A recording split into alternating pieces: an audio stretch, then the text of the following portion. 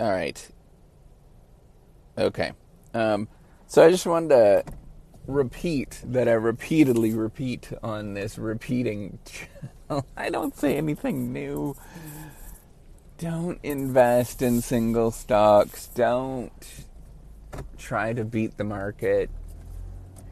Don't try to make quick money. It's not going to work out for you. You're going to end up getting burnt. It's just exactly what happens. The almost all of the finance literature, accounting literature will tell you that you cannot beat the market. You're going to get slammed if you try to do that. There's far more smarter people out in the world than you are. Just invest in broad-based mutual funds that have been around for a long time, or invest in index funds. Both of them are totally fine.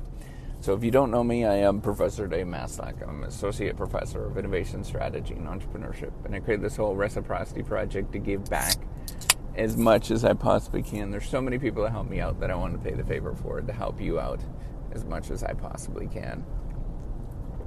Drinking a Coke right now. So just don't go there. And I have to repeatedly say this. You're going to be tempted to play the stock market because the way that it's set up. In fact, almost anybody that studies this stuff, that understands about finance or accounting, they'll say that that is the stupidest idea ever. And the reason is that the market corrects for people being silly on there, and it's impossible to beat the market. Now, I want you to sort of think about I want you to think about somebody coming up and sort of figuring out what is the value on a particular asset, right? So somebody goes in and they undervalue that asset. Well, the seller is not going to sell it at that particular price. You know, this is the way the stock market works. It's the way that anything works. It's I think they call it capital asset pricing is the sort of formal name, and people have studied this for a long time, and they're not going to sell it. So what ends up happening is that the seller is going to want you to get to a certain amount, right, before that they actually sell it. And once it gets to that certain amount, then you can actually buy that particular thing. Now, if it was undervalued, let's say that the seller was stupid, right, and they couldn't understand anything. They had no perception of what their asset is. By the way, it's actually the opposite. The seller is it's called the winner's curse. The seller has it's not the winner's curse. It's called the market for lemons. So the seller has more information than you do as the buyer, because that they understand all the particular assets. Now, it's a little different in the stock market because we don't necessarily know the underlying value of the asset. It's kind of hard to understand. But if they understand that particular value, then what they're going to do is they're going to hold out until the buyer actually overpays for that particular asset. Now, what will happen is if there is a third player in the market, that's really all you need is, 2 people, 3 people that are in the market. They're paying attention to that, right? So that's a pretty small market. That's extraordinarily small market. If you sort of think about it, it's like a couple of players. They're going to be looking at that and they're going to say, hey, that was undervalued. I think I can come in and actually buy this particular thing because I have some inside information, or, that there's something out there. It's called the efficient market hypothesis. And what they're doing is maybe they're a little bit more astute, right, than somebody else, or they've been reading a little bit more and they understand the value of the asset. And so they are going to jump in.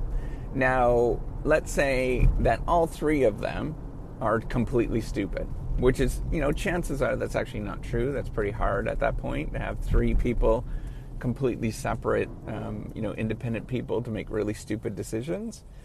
Let's say that there's a 4th person, and then a 5th person, and a 6th person, and pretty soon, you get up to 100 people, you get up to 1,000 people, which is more like the stock market. You've brought in all of this information, and what they're doing is it's getting priced appropriately at exactly what it should be worth.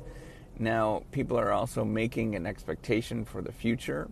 So they're thinking everybody else, just like you, is saying, hey, this thing is undervalued or this thing's overvalued, and they're going to play the particular market.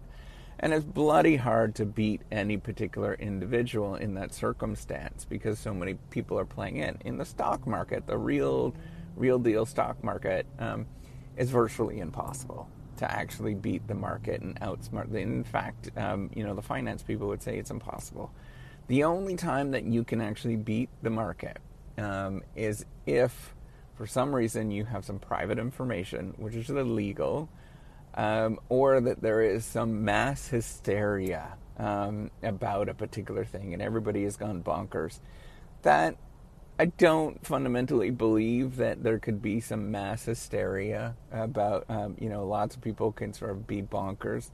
I suppose it's possible that there is moments in history where we have mass hysteria, but at the time it doesn't, those people that are in that group, they don't understand it. There might be some people that are high and mighty and they think that is not mass hysteria, or that is mass hysteria at that time, but 9 times out of 10, more like 9 times out of 10 million, they're wrong. It is what it is, right? And that's what you have to sort of think about. It is what it is. So how do you invest?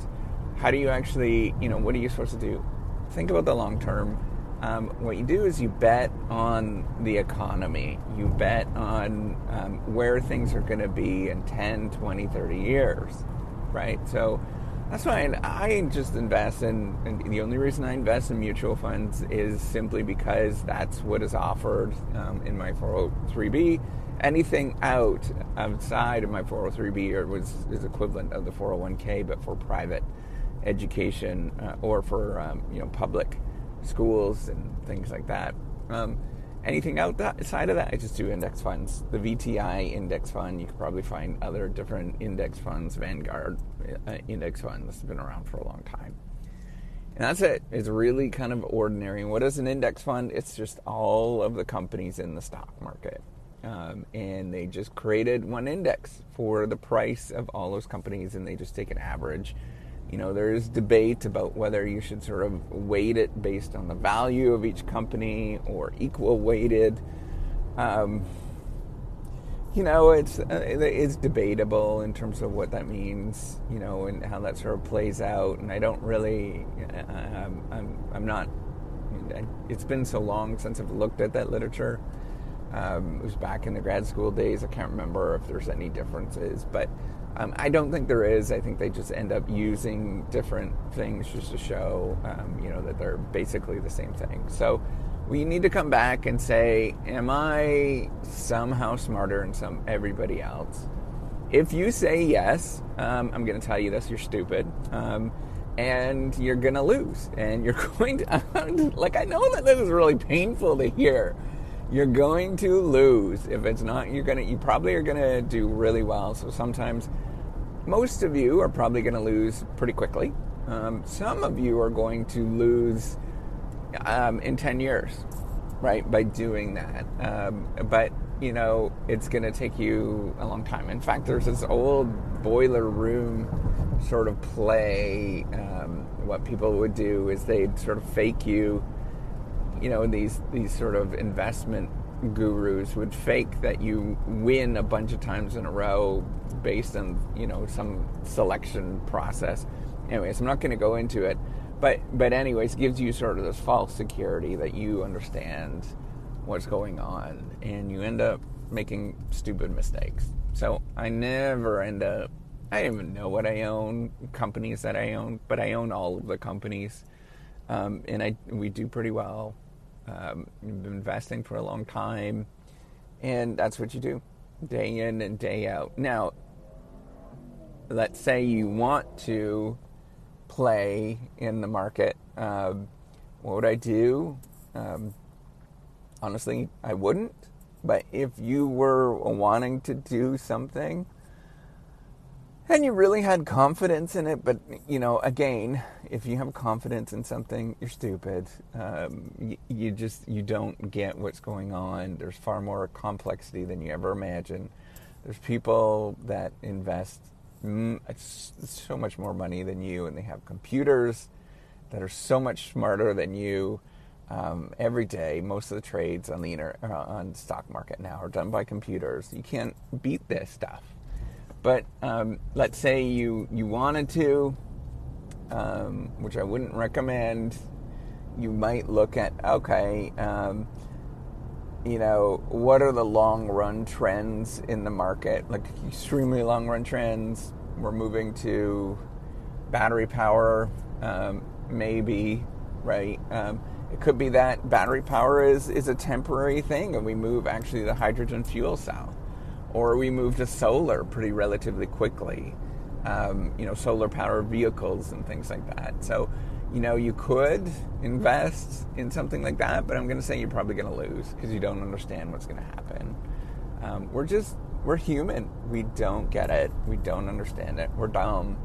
And we are dumb. We can't forecast the future, right? We're just really bad at it. So why go there and believe that you can actually do it?